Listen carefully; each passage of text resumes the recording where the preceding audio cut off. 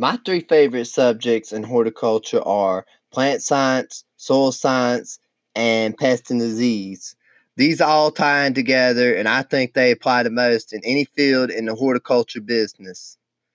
Plant science is important because you need to know how plants work and what plants you are planting, whether it's a high water plant or a low water plant.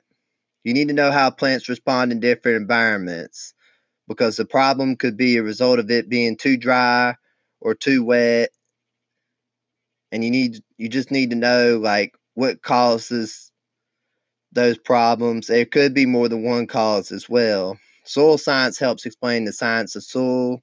It explains the importance of soil. Soil is used for plant anchorage, water storage and availability, and nutrient availability. It explains the importance of soil ecology for plants, and it tells how to improve your soil. In pest and disease, it helps identify certain pests and disease.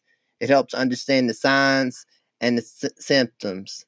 The sign would be an example of a sign would be a fruiting body of a fungal spore. A symptom would be like a hole inside of a leaf, notching inside of a leaf, or a bite mark inside of a leaf as a result from an insect.